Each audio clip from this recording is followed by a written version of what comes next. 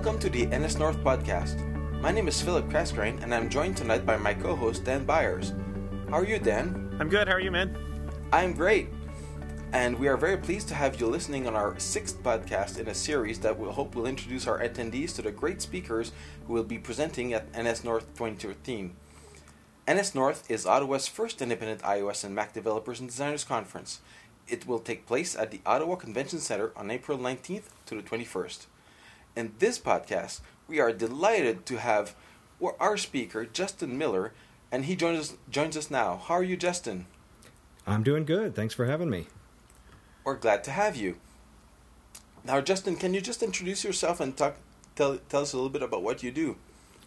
Sure. So I'm in Portland, Oregon, and I work for a company called MapBox, mostly on iOS technology around our mapping tools and frameworks and hosting services for people to get basically custom maps into their apps and websites. So this is something that they can use instead of the built-in stuff. Right. So we do stuff ranging from tools to design custom maps, to ways of finding custom maps that other people have made, to hosting them, and then I work on iOS SDK developer tools. Right, because this is not only about iOS. I mean, iOS and Android devices have built-in maps by Apple and Google, but other devices might not, or computers might not. Correct. Or, and so we do a lot of stuff around websites and as well any kind of customization you'd want to do, say, in place of Apple's Maps or Google's Maps now on iOS. What would be an example of customization? You could do a lot of different things. Anything ranging from changing the colors of things. For example, if you want, purple water or something like that, or you need a map that doesn't have roads, or it has labels in Arabic, or you want to take it offline. That's another kind of customization, less than the visual huge side, but that's something. Yeah, that's something we specialize in, and put a lot of tools around letting you either start with the app offline right out of the gate, or taking it on and offline intermittently. That's awesome. How long have you been working with these guys?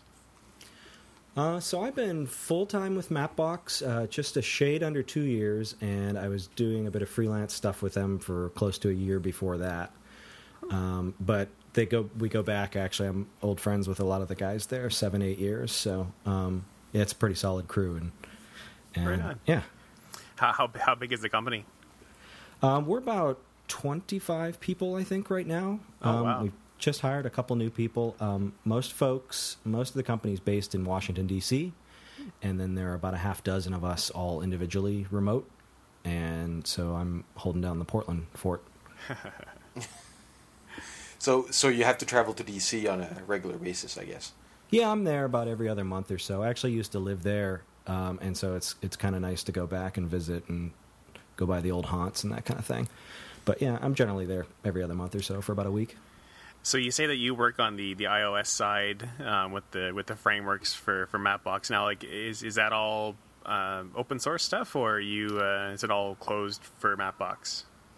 Actually, everything we do is open source. Oh, wow. So this part we actually charge for is cloud services hosting of maps once you've designed them and need a reliable place to house them. But all the tools we work on the JavaScript stuff on the website, and then all the Cocoa stuff that I work on is all on GitHub. And so I actually do pretty much all of my work in the open every day, and you can kind of follow it along via GitHub, which is it's cool. I mean, it's cool to work that way, but it's also neat that the GitHub exists and works for this kind of thing. Yeah, that must it adds another element to your decisions and design decisions and your effort in general to make quality code and to always have somebody kind of looking over your shoulder to see what you're up to. Yeah, that too. I've also found it really useful if I hit a crazy bug. Instead of having to just describe it or paste code snippets or whatever, I can just send people the ticket and be hey, can you help me with this? What do you think? So that's been kind of cool. It's neat to just have that kind of out in the open. Cool. Are you the only one working on iOS, or is there a couple of other people? I am, yeah, the only one at MapBox. Right. So, I mean, we definitely leverage the open source nature of stuff, and I get patches and pull requests and that kind of thing. But, right. Yeah, I'm the oddball doing the iOS stuff. But yeah, because you don't get the benefit of code review unless you go open source. Right. So, yeah. In which case you will get code reviews because people will just keep looking at your stuff. Hopefully. Right. Yeah. There's that, and also basically every other kind of SDK out there is a much larger team for doing maps on iOS, and so that's another benefit of leveraging the open source side of things. To my knowledge, ours is the only real open source one, and I get to leverage the help of open source contributors. So you mentioned the cloud hosting as a revenue generator because the company can't exist without some kind of revenue, I guess. Yeah. But do you have are the maps themselves also open source or? They can be. It's kind of up to the creator. It's I see. Yeah. So you can kind of do it two ways. So we put out like a worldwide base layer, we call it, of maps, and it's based largely off of OpenStreetMap data. Right. And so we have that for coverage for the whole world down to like the street level. And on the web, you can customize the colors of that, or you can actually do some stuff retina or non-retina, and edit this through kind of a web control panel, and then change the colors and saturation, that kind of thing. Turn that around and use it in iOS or on the web. But also we do some tools, and this is something else that I work on. We do a tool called TileMill, and it works on Windows, Linux, and Mac, and so I work a lot on the Mac version of it. And that lets you take any kind of source geodata, whether that's like JSON, GeoJSON stuff, or KML, or this file format called shapefiles, which are basically like vector data files. And you can throw all that into TileMill and make your own maps. And so this would be an example of one of those ways you could customize by turning features on or off, or going really micro with a map, or doing a wide scale worldwide map and kind of doing it very custom. You pull all these different data sources in and you style them kind of like styling CSS, and then you render that out into map tiles. And so our TileMill tool does all that stuff. Wow, and pretty much anyone could start using that, I guess, right? Yeah. That's our approach has kind of been to make it really easy to get started, even if you're not a mappy kind of person. And so, we're trying to make it approachable and do a lot of tutorials and make it fun too, and make it look good. That's awesome. Would you say that mobile is your is a heavily heavily growing area for your service? Like, do you have quite a bit of users in mobile, or is there still a fair chunk of your user base in web still? Well, I think the large majority's in the web, but we do have a fair number of apps using this stuff as well, and it's definitely growing. I mean, people are definitely interested, especially at that offline component. We get a lot of people coming on board or on the support forum and just wanting to know if they can use it offline or how they can and that kind of thing. So that's big. And right, if you're doing an app for like a park or something of a certain size, well, then you could have the whole map inside the app and not take hopefully a whole lot of space and not require a network connection. So you could have it on an iPod Touch. Yeah, absolutely. One of the beginning points in this stack we built up was this format we came up with that is a neat way of. I don't want to do too much of a technical dive here, but this it's a way of storing these map tiles. We basically just stick them in SQLite, and then you can use that as a map database to read the imagery off. Because maps are made of these tiles that are stitched together, and we just figured out a way to efficiently move them around and make them work cross-platform too. And so, nice. That has the added benefit of being kind of this little binary bundle you could do in-app purchase with, or little packages, whether you purchase or not, to download different areas, so like different parks or things like that. And that would be for your users' point of view. They would be able to do that easily.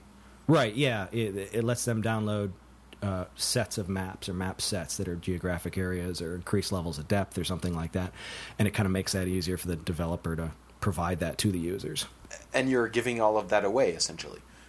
Yeah, that's an open source format, and we actually do the spec for it on GitHub as well as Markdown, and we have a couple different specs we've come up with in the Geo community for that kind of stuff. So, but you mentioned IAP as well, though. Is there an option to? How did the IAP fit into that? In-app purchase? Yeah, so if you had, say you were like a park administrator, running a bunch of different parks, like city parks or something like that, you could have different maps, one for each park, and then you could, say, have in-app purchase to download a map of each of those. So you'd have like a free app maybe, and then paid purchase of maps, or you make the app be able to work with the online service and then have in-app purchase to unlock the ability to take the thing offline in this file format, something like that. Oh, yeah, because it's just a binary bundle and it's necessarily a SQLite database. Yeah, basically, and the SDK just talks to it and pulls stuff out of it just as if it were doing independent network requests. Nice. That's great. Yeah, it's really fun. So based on your on this discussion on maps that we've been having, I guess you have some tremendous expertise in it, and you're also we announced that you're going to be bringing some of that expertise to NSNorth in your talk in April. Your talk title was what now? Maps. I think you've heard of them or something like that. Yeah. I was just kind of tap into the give Apple a little ribbing maybe. That seems to have subsided though, but yes, that was kind of the point. So what was kind of the outline that you were thinking of doing for your talk there? Would you like to discuss that at all? Or? Yeah, sure. So I thought, it is I think it's a very useful talk, even if you're not doing anything with mapping.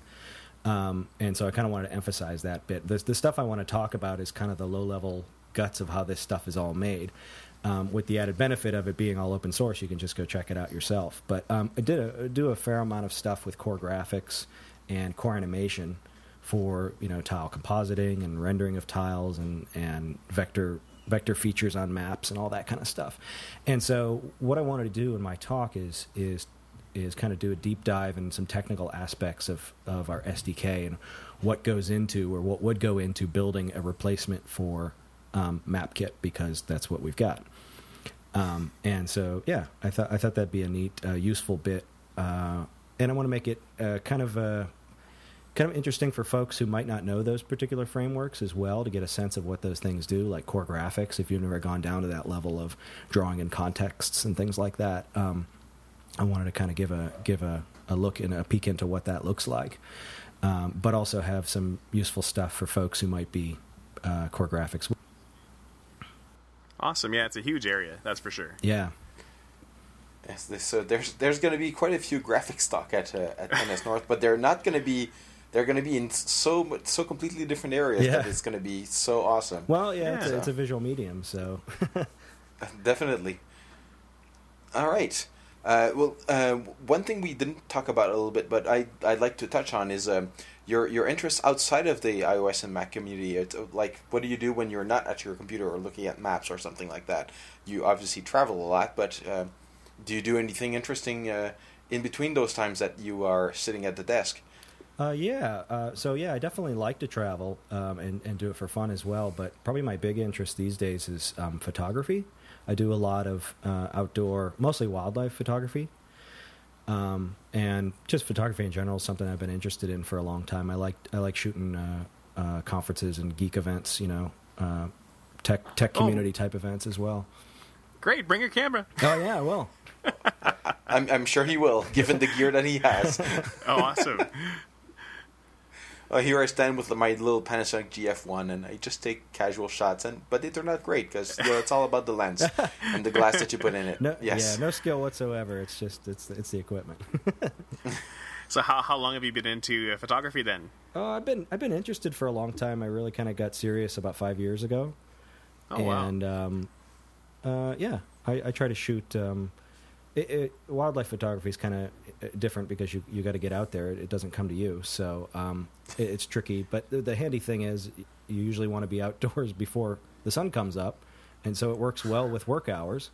I can do that before I get cracking on things in the morning. So It also probably works well with Portland. Yeah, given the size of the city and everything. So yeah. It's Portland's a nice place for just the outdoors in an urban environment. It's pretty cool.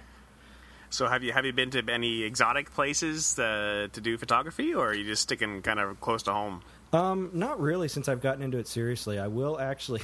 I'll be in Costa Rica the week before NSNorth, so that will probably be my first real chance since I've gotten into it and gotten some serious gear. So, inside of a week, I'll be in Costa Rica and Canada. So, should be fun.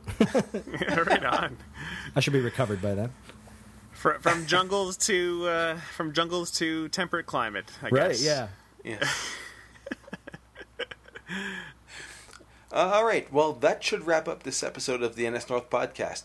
Thank you very much for joining us, Justin. Thanks for having me. It's been fun. It was a pleasure to have you, man. Thank you. We hope that our listeners enjoyed this episode, and if you haven't purchased your conference pass yet, keep in mind that attendance is limited, and tickets are selling fast. If you would like to know more about the conference, you can visit our website at nsnorth.ca for all the details. So, Justin, where should people go to find out all about you? These days, probably the best bet is on my section of the blog on MapBox, so mapbox.com. I tend to post about the iOS stuff going on there. My somewhat now defunct personal website from my indie days is codesorcery, SOR.net. And if you want to look at my photo stuff, that's it. That's kind of active too. I'm blogging there these days. Mallorn, MALLORN, imagery.com. So 3 URLs for you. And you're perfect. On Twitter too, I guess? Oh yeah, I am on Twitter. INCANUS77. Awesome. And if you haven't got that, you can just go to our speakers page, and all that information is there too. All right. Well, we hope to see you all in Ottawa in April. Thanks, Dan. Thanks, man. And thanks again, Justin. Thanks for having me. And see you soon.